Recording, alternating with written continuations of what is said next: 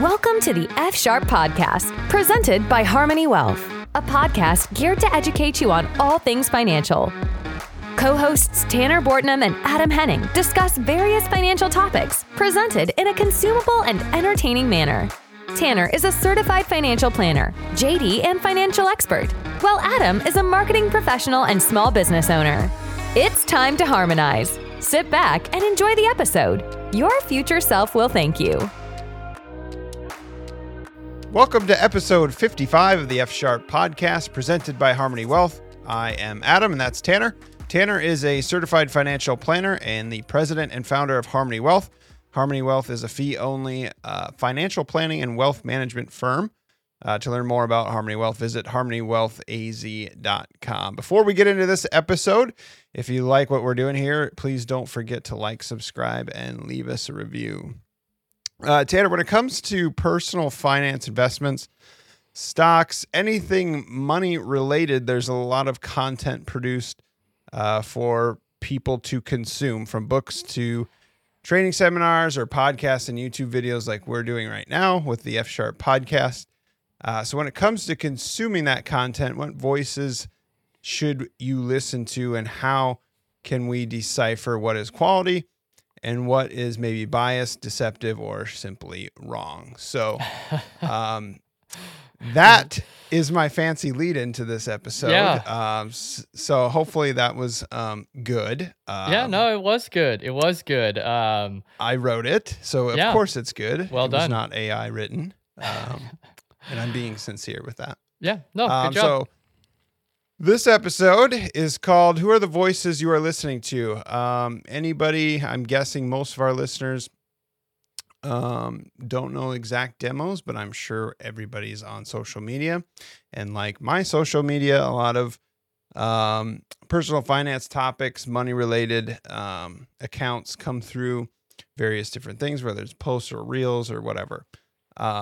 So I might be a little bit different by I like seek out the dumb and then send it to you. So yeah, for me, it's a little entertaining, but I could see danger lurking for a lot of people that actually might be looking for an answer on a particular thing. So where do you want to start? Yeah. Well, I mean, you posed the question of well, it was a very big question, but to kind of get the gist of it is, where should people look and start? And honestly, I don't know if that question is answerable, and I mean that in the most sincere way. I would say here, but I mean, I'm going to, throughout this episode, basically crap all over a lot of people who put out content on financial planning, about investments, about any of that. So even ours, and we've said it before, you should be questioning the things we say. And I welcome that. That's perfectly fine. I have no issues with that. And that's what we should be doing anytime that you're taking in content or taking in advice or reading something, because there is just so much out there anymore, and there's so much money to be made that I would say the people who are probably the biggest moneymaker and some of the most famous for being quote unquote experts are probably the people who are not the experts. I'm going to assume, if we would take it into a different realm, I'm going to assume that our smartest doctors in this nation are doing research or are being actual doctors and helping people. And yeah, maybe they'll jump on a podcast from time to time to help, get some information out there, but they're doing the thing. They're not on a television show. They're not running for office. It's the same in my industry. It's the same in any industry. The people who are just out there talking, telling you, hey, I do this and I can 10x your returns. Well, right there, you should not listen to that person, because I'll tell you, that person, if I could 10x my money, I would not be wasting my time with this podcast. I would not be wasting my time with Harmony Wealth. I would be spending every waking moment I have continuing to churn out 10x returns. And then I'd go buy some private island and retire.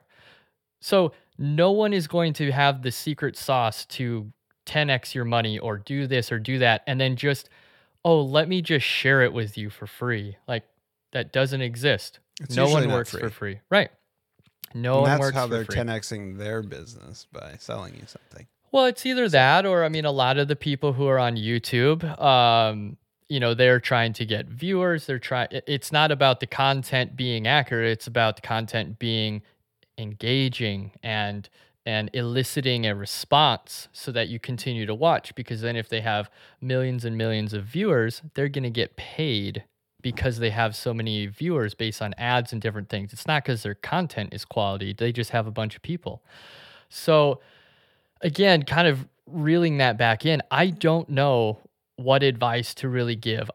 I would say you need to seek out true experts, and that can be difficult. Education is a good start. It's not the end all be all, but it is a really good start. Again, to keep it in the medical field, if you want to get some information on how to be healthier, I would rather go listen to someone who is an MD than take advice from me. Used to be an EMT for, a couple of years. My advice is way less important than theirs, right? They have the knowledge. You should listen to them because they're the experts. So in the financial industry, it's harder because there isn't just this doctor, there isn't this hierarchy of stuff. There are certifications, but there are so many certifications, and the CFP, I'm very biased towards it because I have it.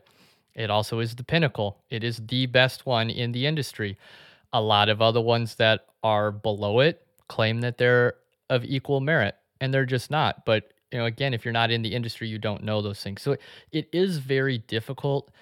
But we are going to hit on in this episode some of the big talking heads that people are probably going to be very aware of who these people are. And it's not to completely throw mud on their face. It's to just show, hey, maybe this person isn't the expert that they claim to be, and we need to validate why they claim to be an expert, because anyone can claim to be an expert. There is no penalty for saying I'm an expert in this and actually not. So, again, it's just go try to do some research on them, question the things that they say, ask for more information. We welcome that on our podcast. If anybody has questions, and people have written into us, ask those. We'll follow up with you on it. So those are the types of things, I guess, I would say that you need to look for, and hopefully some of the things we talk about throughout the rest of the episode will help as well. Yeah, and I think just the way specifically you talk, because you talk more than me, but well,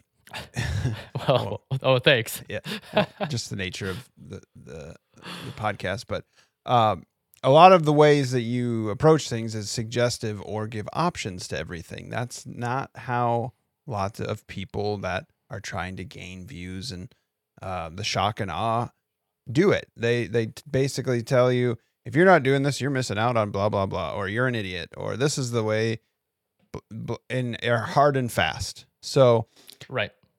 I hope I don't have to, people that are listening, I don't have to explain that to you. I think they're here because of that, hopefully. So yeah, I would agree, and I hope the same thing. But you're exactly right.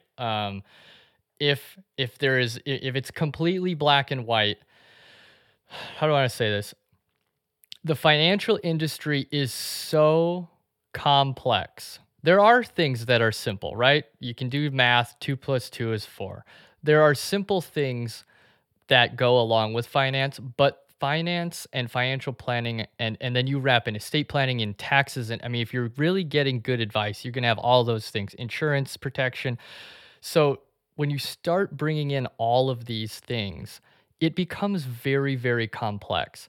And that makes it very difficult to market and or sell people on something, because complexity takes time. That's why our podcast, like you had mentioned, we try to walk through and take little bite-sized pieces of things and give people options and say, well, you could do this, or you could do this or this. To sell someone on something, or to market, or to do those types of things, is you need to simplify it down to the easiest understandable possibility that you can, because you don't care if they truly understand. You're trying to elicit them to do something.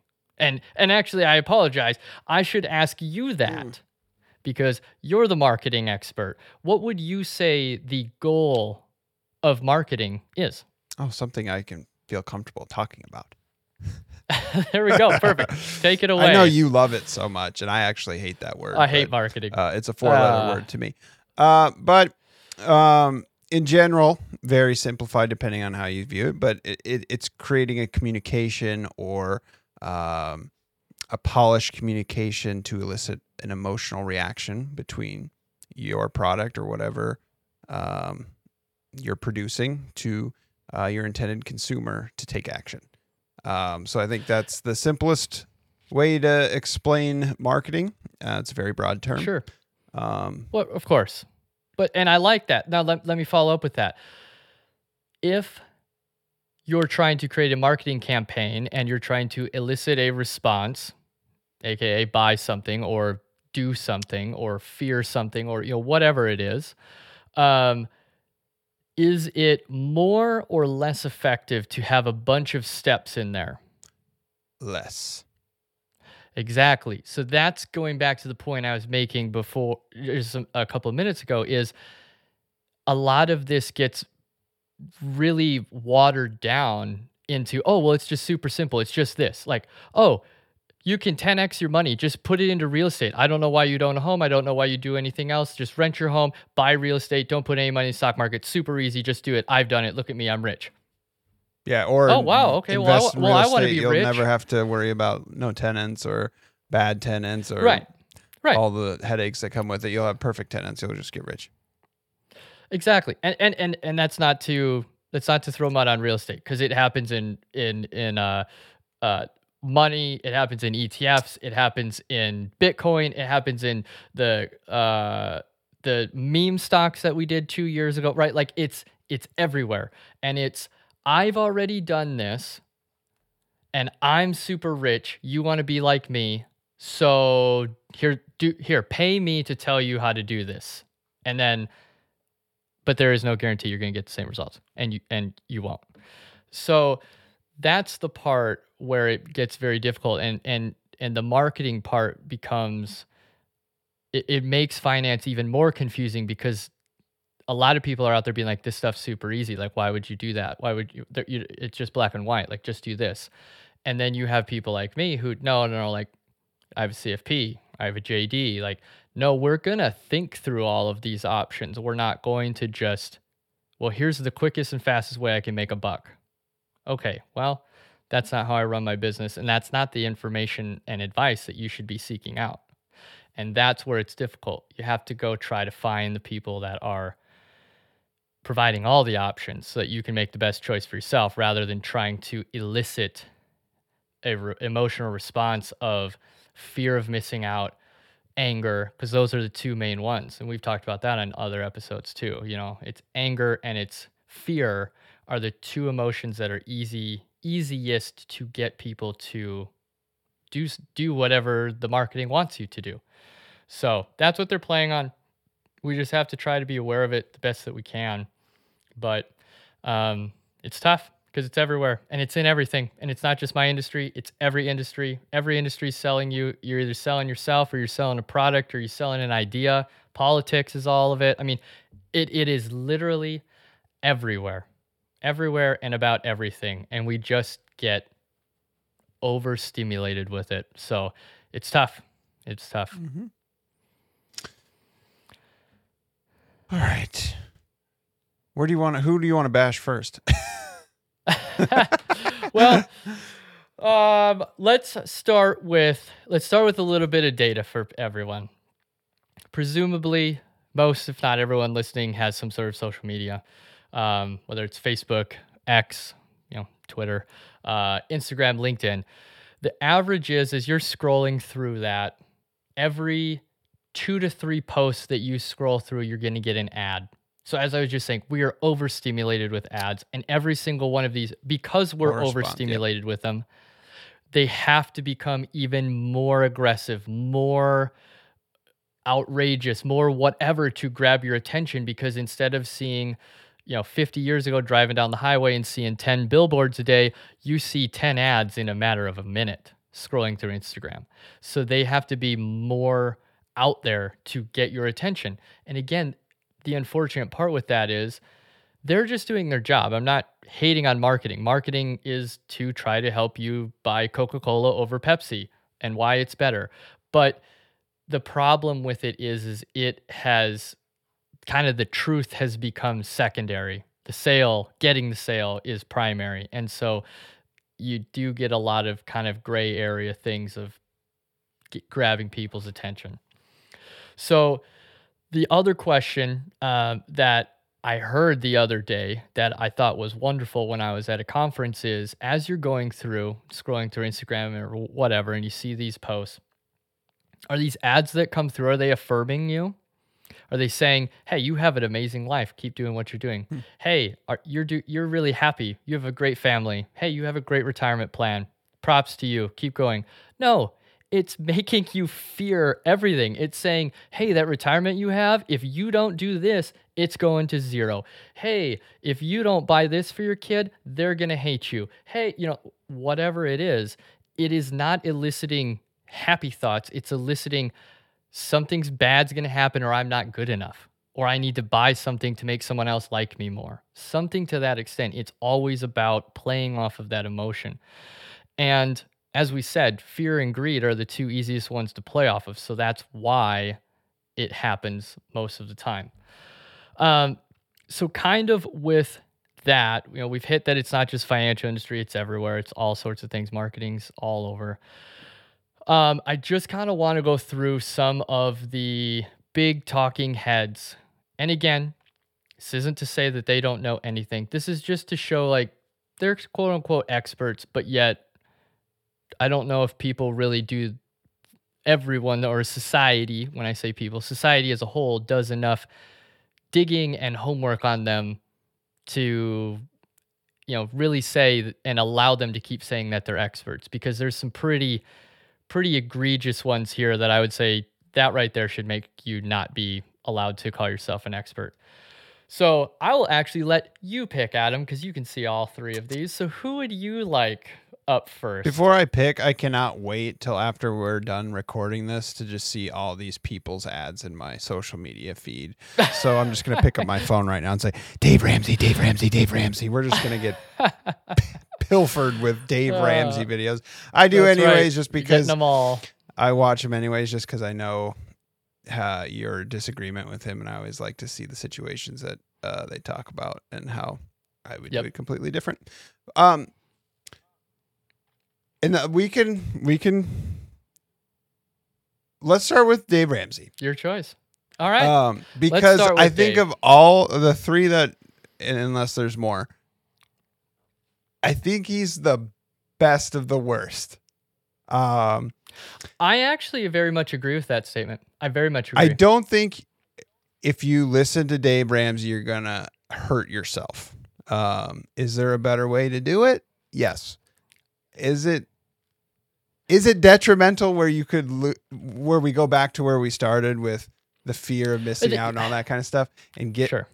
That's where I would disagree with you a little bit if you're, but then I laugh because all the people that call in are just idiot morons and have gotten themselves into a situation where, if they were just a little bit more disciplined, they wouldn't even need him. But maybe that's self-serving.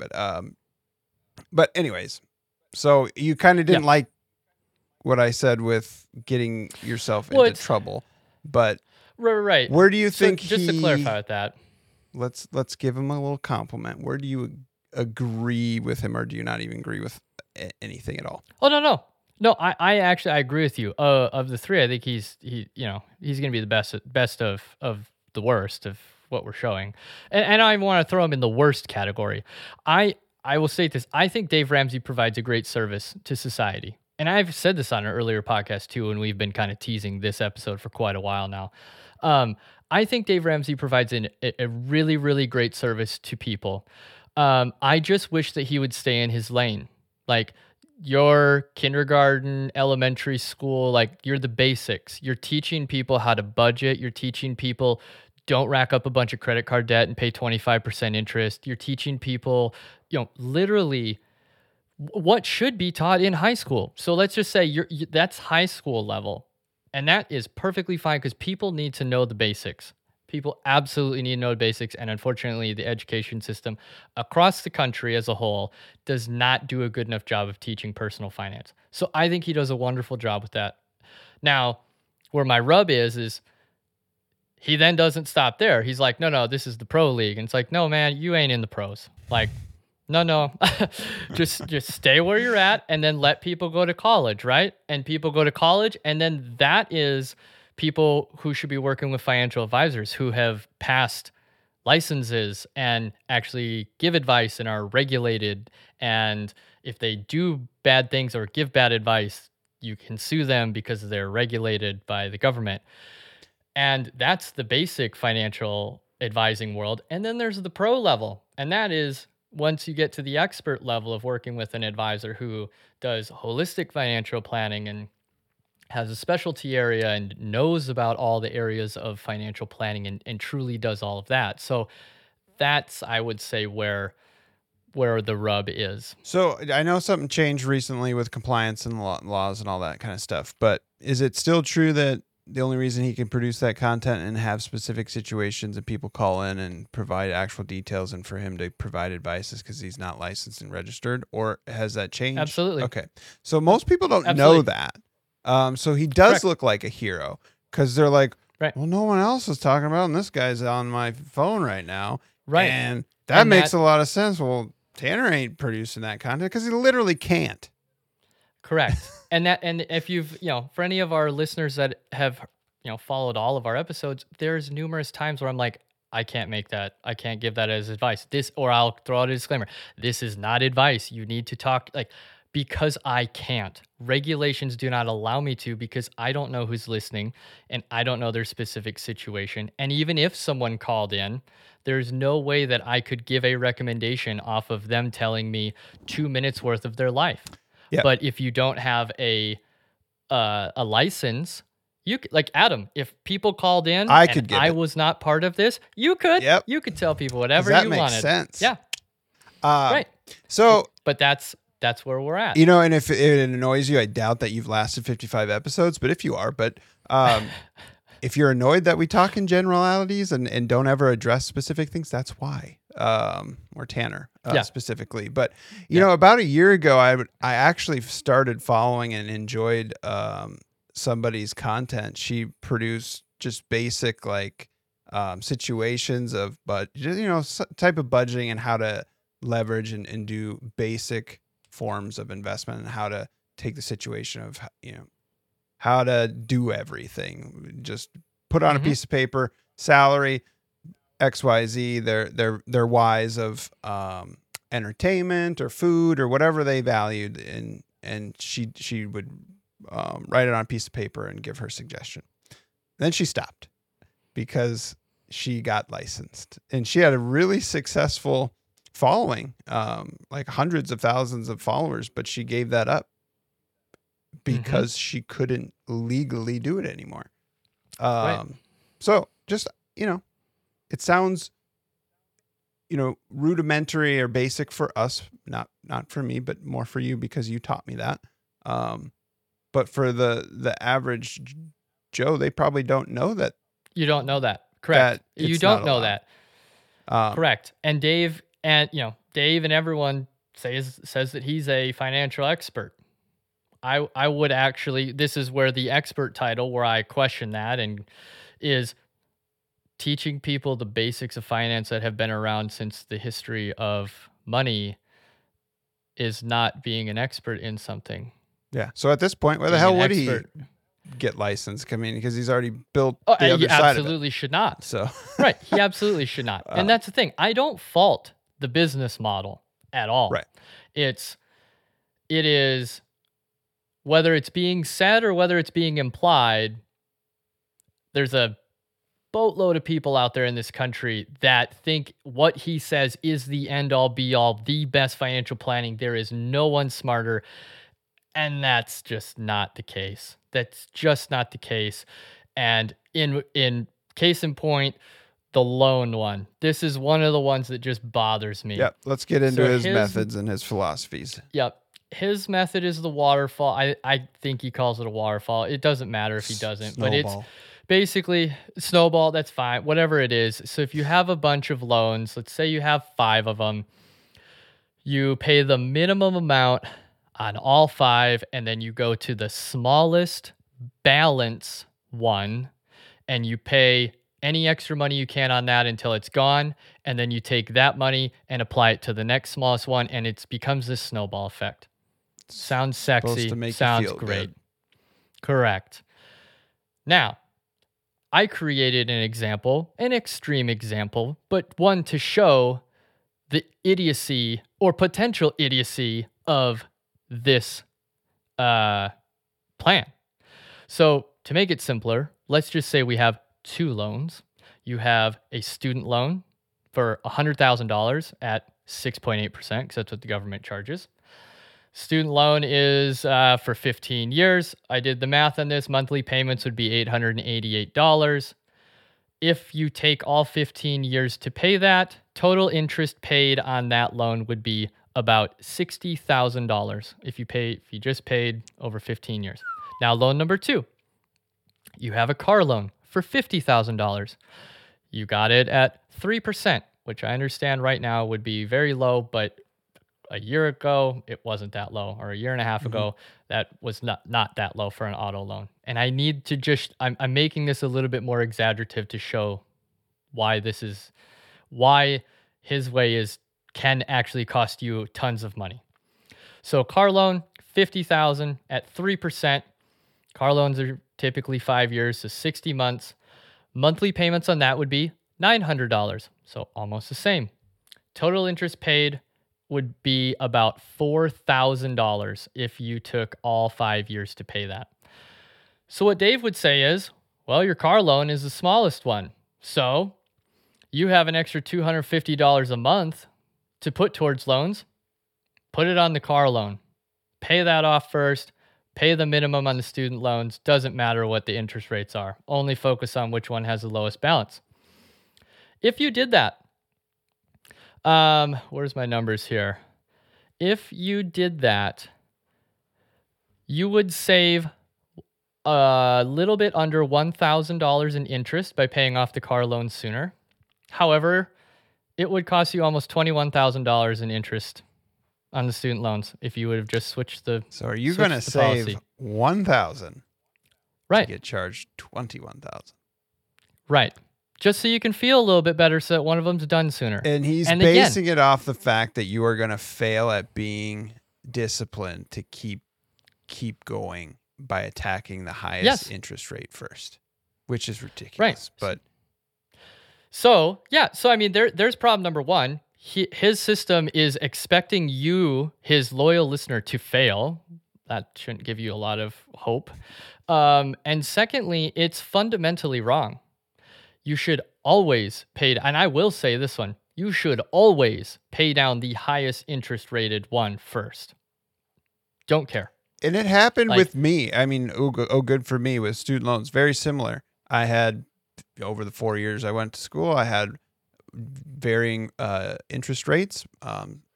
And part of me, of my stupid monkey brain went, maybe I should just pay the small one just so I don't have to log into that separate stupid account and take an extra 30 seconds of my day, or just set up auto payment. Duh.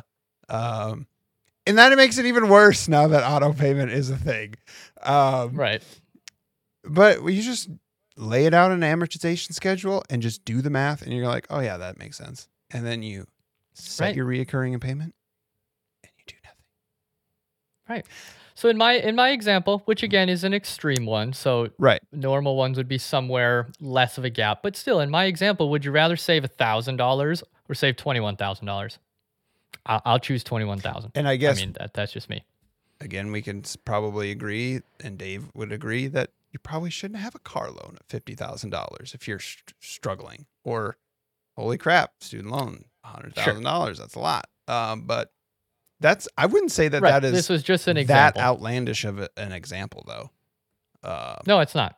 It absolutely is not. I mean, I work with clients, so that is not an outlandish amount of debt. The biggest one that I hear is is the mortgage when you have a low mortgage, and it's just becomes this low interest rate mortgage, and it just becomes this obsession of it's a daunting number because mortgages are usually large. They're huge. And so it's like, well, we just need to get that down. It's like, well, if you do the math and it's at a 2.75 or 3% in this situation, it's not that much in interest that you're paying. So correct.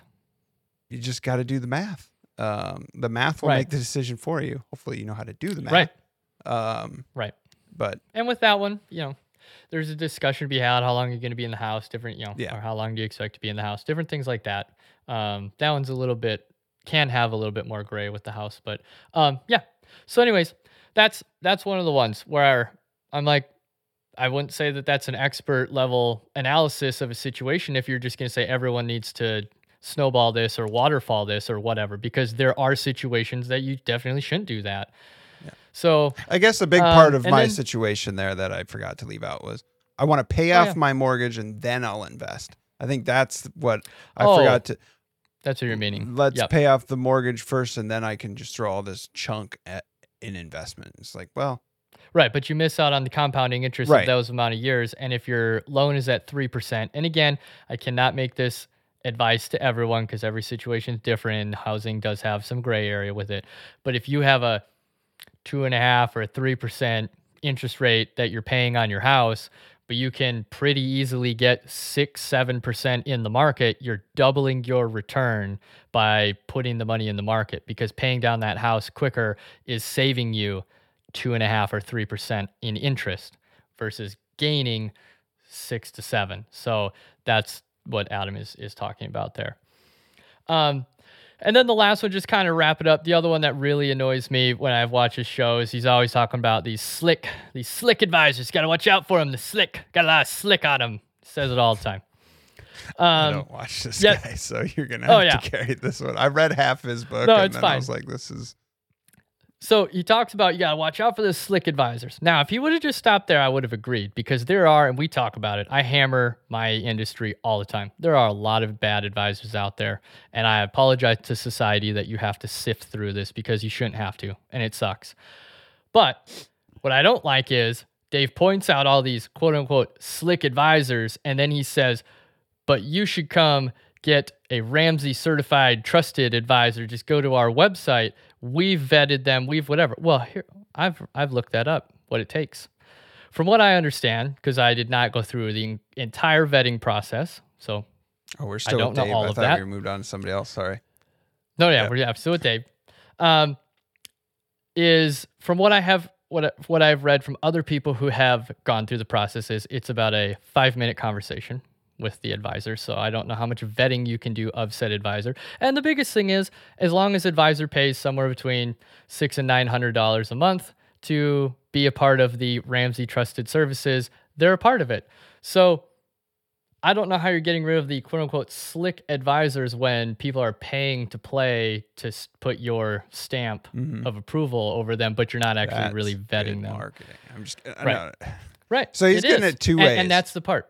It is, but it's, again, then you know, like, that to me is slick. Like, hey, watch out for this slick stuff over here. Come, let me give you the good stuff, but the people are paying me to be part of what I'm calling good stuff. That seems a little slick too, in my opinion. Mm-hmm. So, but like I said, he does put out a lot of good basic content. So if anyone is listening to our podcast and the stuff that we've been talking about is above what you're at, absolutely go listen to Dave's stuff. Like, it is the building blocks of financial planning. And I will give him kudos to that. It is that. And then once you've mastered that, you got to graduate. That's the biggest part. You don't stay in high school forever. You got to graduate, and you got to go to college and keep learning, and then go to the pros. So he really takes from the front end and the back end when he gets somebody to sign up for Financial Peace University. He gets the consumer's money, and then, oh, by the way, you're being advised by a Ramsey certified advisor, and I'm getting money from him too, him or her. Yeah, I don't know. I don't know about it. His education classes or seminars or any of those things. I just know about the Interesting. the radio show and then being, a part. And he has it for everything. I mean, it's CPAs, it's realtors, they're all part of it. And you just pay Dave, or well, not Dave, but pay Dave's company, and we'll say that you're not slick. Okay. I hope we, as we interlude here, I hope we can fix you went to Mars here on the YouTube channel. You're slowly coming back to Earth. I hope I can fix your video with local recording, but if we can't, apologize for Tanner's Mars signal. But that's interesting. Well, mine looks fine on my computer, so I don't know what's going on. You look like you're pixelated, but hopefully we'll fix it. But apologies to everyone. You turned into a robot for a little bit, but podcast form always will be high quality. But yeah. So who do we want to aim our sights at next? Your call. I'm letting you drive the boat.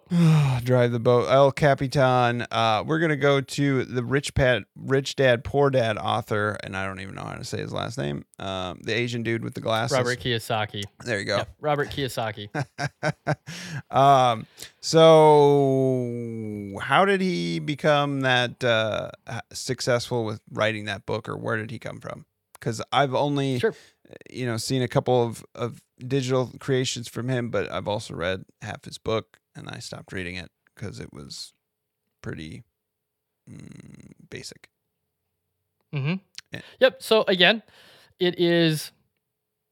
This one is worse. This is below Dave.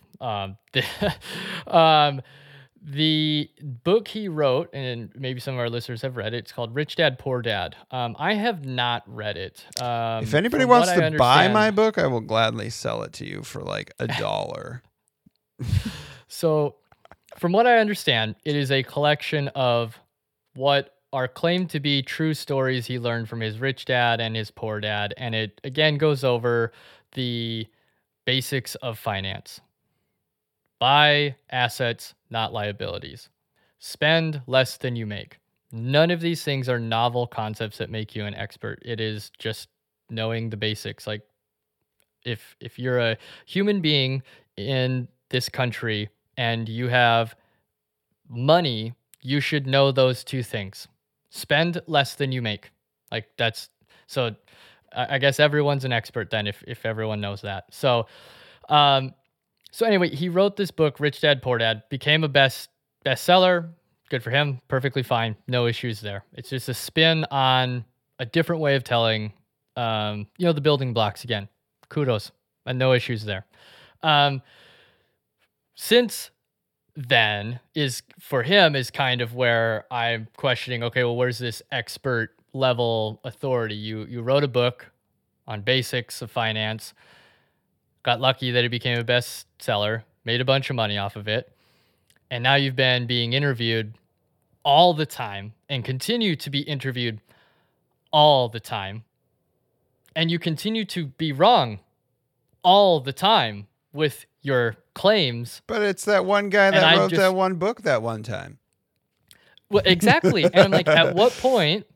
I mean, he has been for over 10 years. He has been calling for not a recession, a collapse of the American government and system and like the entire stock market. Okay, well, we're still waiting.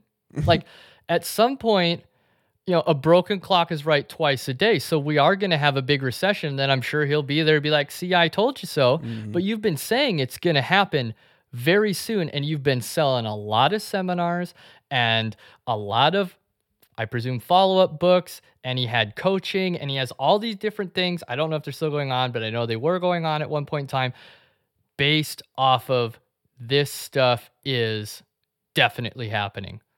Well, it hasn't happened. So again, to me, I'm just very confused.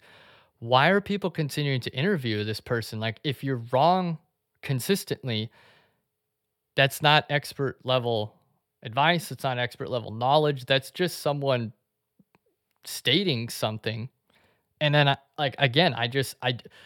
I see articles or interviews of stuff from him weekly. And it's blowing my mind. It's blowing my mind. And then the funniest part is in his book where he talks about, the basics, right? One of them that I do know that's in there is, buy assets, not liabilities. Great fundamental thing to teach people.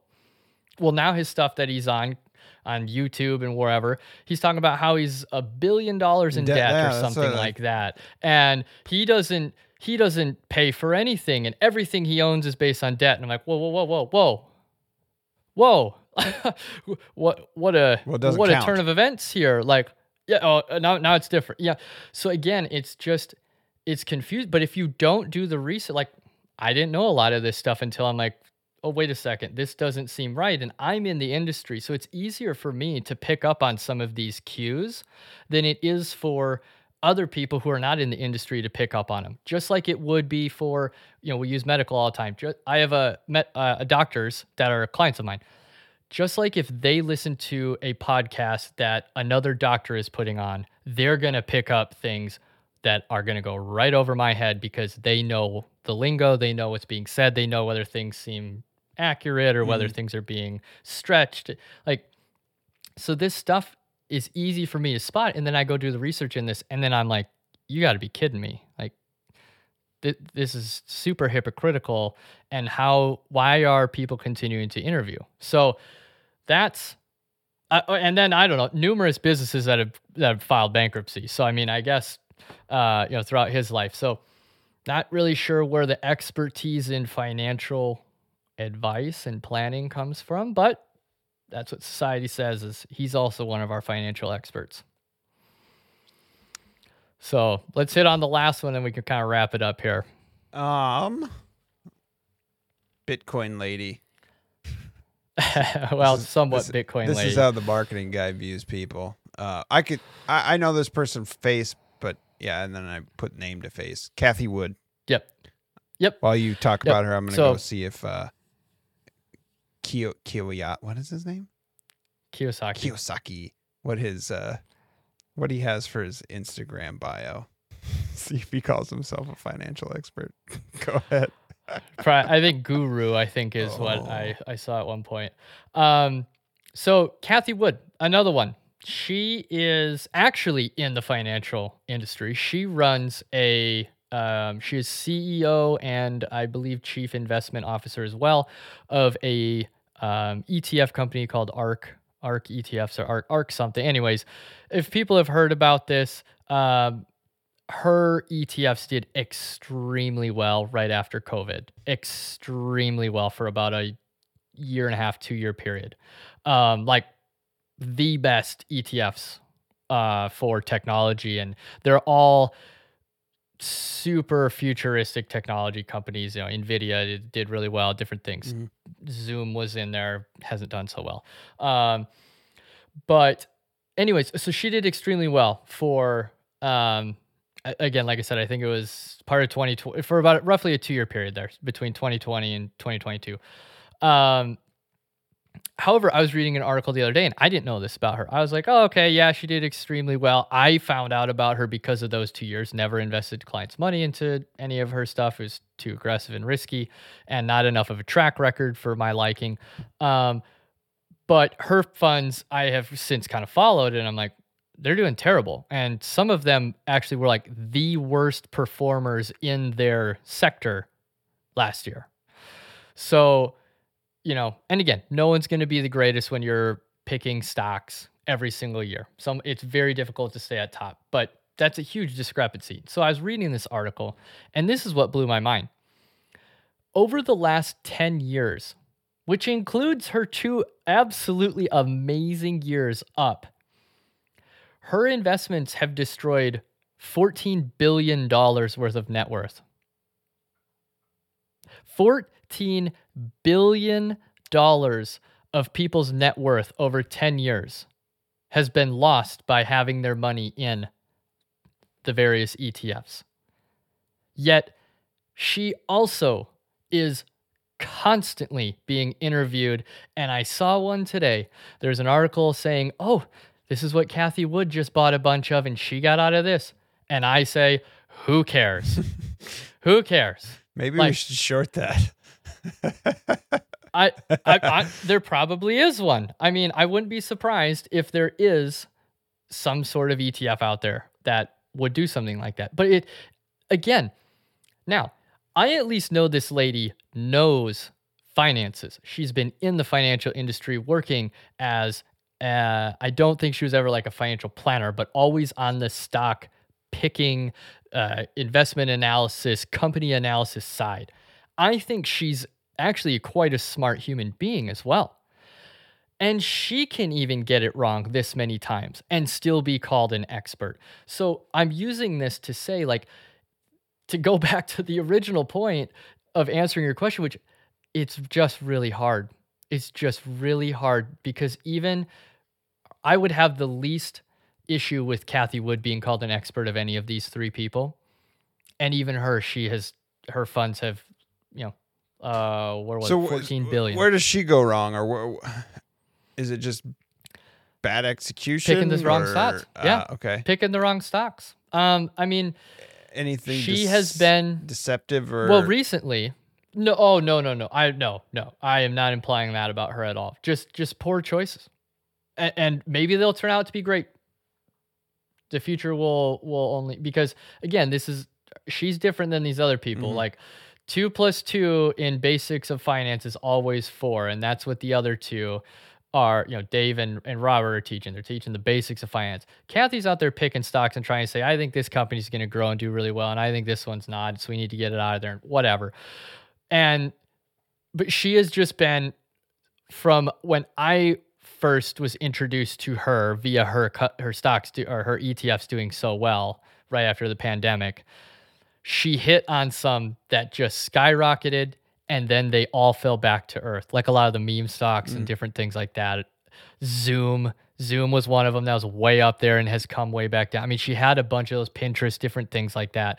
And so since then, from what I have been following of her investments, is she is continuing to stick to her guns that she is not wrong. Everyone else is wrong. And that's where you get into trouble. And that's where you then have 2 years of amazing returns followed by 3 years of the worst returns. But again, I'm using her as an example of her ETFs over a 10-year period have collectively lost or destroyed 14 billion of net worth of people. Yet the industry still asks her regularly what her opinion is on what things are going to be doing. And it just doesn't make sense to me. Like, there are people out there with way, way, way better track records. We should be asking them. And I don't know the answers to why these people continue to get interviewed other than they must just be charisma. Amazing marketers. Yeah. So why no stupid questions, just stupid people. So, and I should probably know the answer to this question. Maybe it's so obvious that it's hard, but why because you have a note here, ARK has lost 14 billion over the last 10 years. In the same time, the S&P has collectively been up approximately 175%. So why do these things even exist? Why do these people exist? Why do these investment companies exist? Is it just marketing and promising higher yields than something as simple as the S&P 500, or just it just blows my mind? So there are companies that do outperform. Right. Now, do they do it on a regular basis? No, we've gone over the stats. It's a different episode. I don't know what number. People can go back and find that, where we talk about active management versus passive management. But there are companies that do it and do it at least well enough to stay in business, a really long time. Cathie is in business because enough people keep their money there. Right. But there are, I don't know the exact number because it varies every year, but it would shock you how many ETFs and or mutual funds close every year because they're not executed well, or they're managed poorly, or they're whatever it is. And they lose, people take all their money out. And then that's when, the game's over for that company, or at least that ETF or whatever it happens to be. So that's how they exist. It exists because there's still however many billions of dollars that she still manages. So do you want to start a hedge fund? No, Just kidding. no, because here and again, no, this is perfect. I know that this is self-serving, so I will state that. And for anyone that's a new listener, I try to state those things and state bias ahead of time. And I'm stating it right here, so you know it's coming. That is an amazing question. Do I want to start a hedge fund? Absolutely not, because that is not my expertise. My expertise is in financial planning. My expertise is in tax management, getting the right investment mix, not picking all those stocks. I don't want to run a company like that. That's not mine is, how do I help you as the individual or as the business owner or as the whatever achieve your financial goals through numerous areas of estate planning, financial planning, insurance planning, income planning, investments, all of that. And people, if you're trying to find someone, this would be a thing to look for in trying to find someone to listen to. Like I said, it's self-serving here, but find someone that's willing to admit what areas they're not an expert in, because then you know that they're being honest with you about it. Yeah. Like I don't touch that. There are certain things. I had a person call the other day, and I was like, no, I'm sorry, that's not my area of expertise, but let me get you to somebody that it is. I turn down business regularly because of that. Like, you need to go to the people that are experts. You need to get information from the people that are experts, and then make sure they're experts in the area that you need, right? I'm an expert in financial planning. If you break your arm, well, I'm an expert in it, but that doesn't help you. You need to go see an expert who's a doctor to fix that. So, and obviously that's a weird example because it's two different industries, but it breaks down. Medicine is so much easier. Everybody knows that one. If you break your arm, you go see a different doctor than if you're having cardiac surgery versus a different doctor. If you're having brain surgery versus a different doctor for ear, nose, and throat, right? They are versus a different doctor if you're having a baby. They are all specialists in their own areas. So you need to find your specialist for your area. Well said. Thank you. I think we want to end on that. I'm good with that. Any last we talked jabs? a lot. No, that's enough. That's enough. I'm about ready to break a sweat here. I feel like Rocky throwing all these jabs.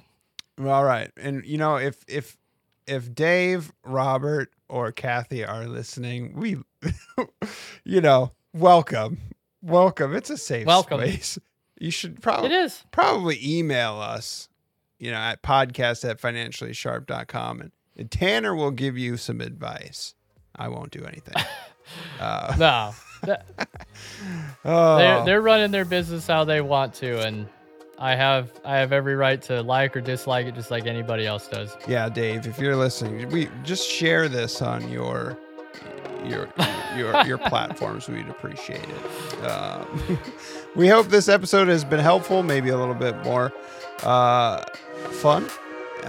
Fun and lighthearted as well. Thanks for listening. As always, if you haven't yet, please like, subscribe, leave us a review.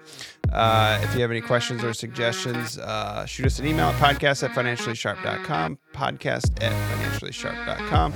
Check us out on YouTube, search Financially Sharp Podcast. Don't forget to click that bell and subscribe to our channel. Until the next episode, friends, stay financially sharp. We'll see you in the next one. This podcast is for informational and entertainment purposes only and should not be relied upon as a basis for investment decisions. This podcast does not engage in rendering legal, tax, financial, or other professional services. Investment advisory services are offered through Harmony Wealth, a registered investment advisor authorized to do business in states where registered or otherwise exempt from registration. If you have questions pertaining to your specific situation, please contact Harmony Wealth at 602-935-5155 or at harmonywealthaz.com.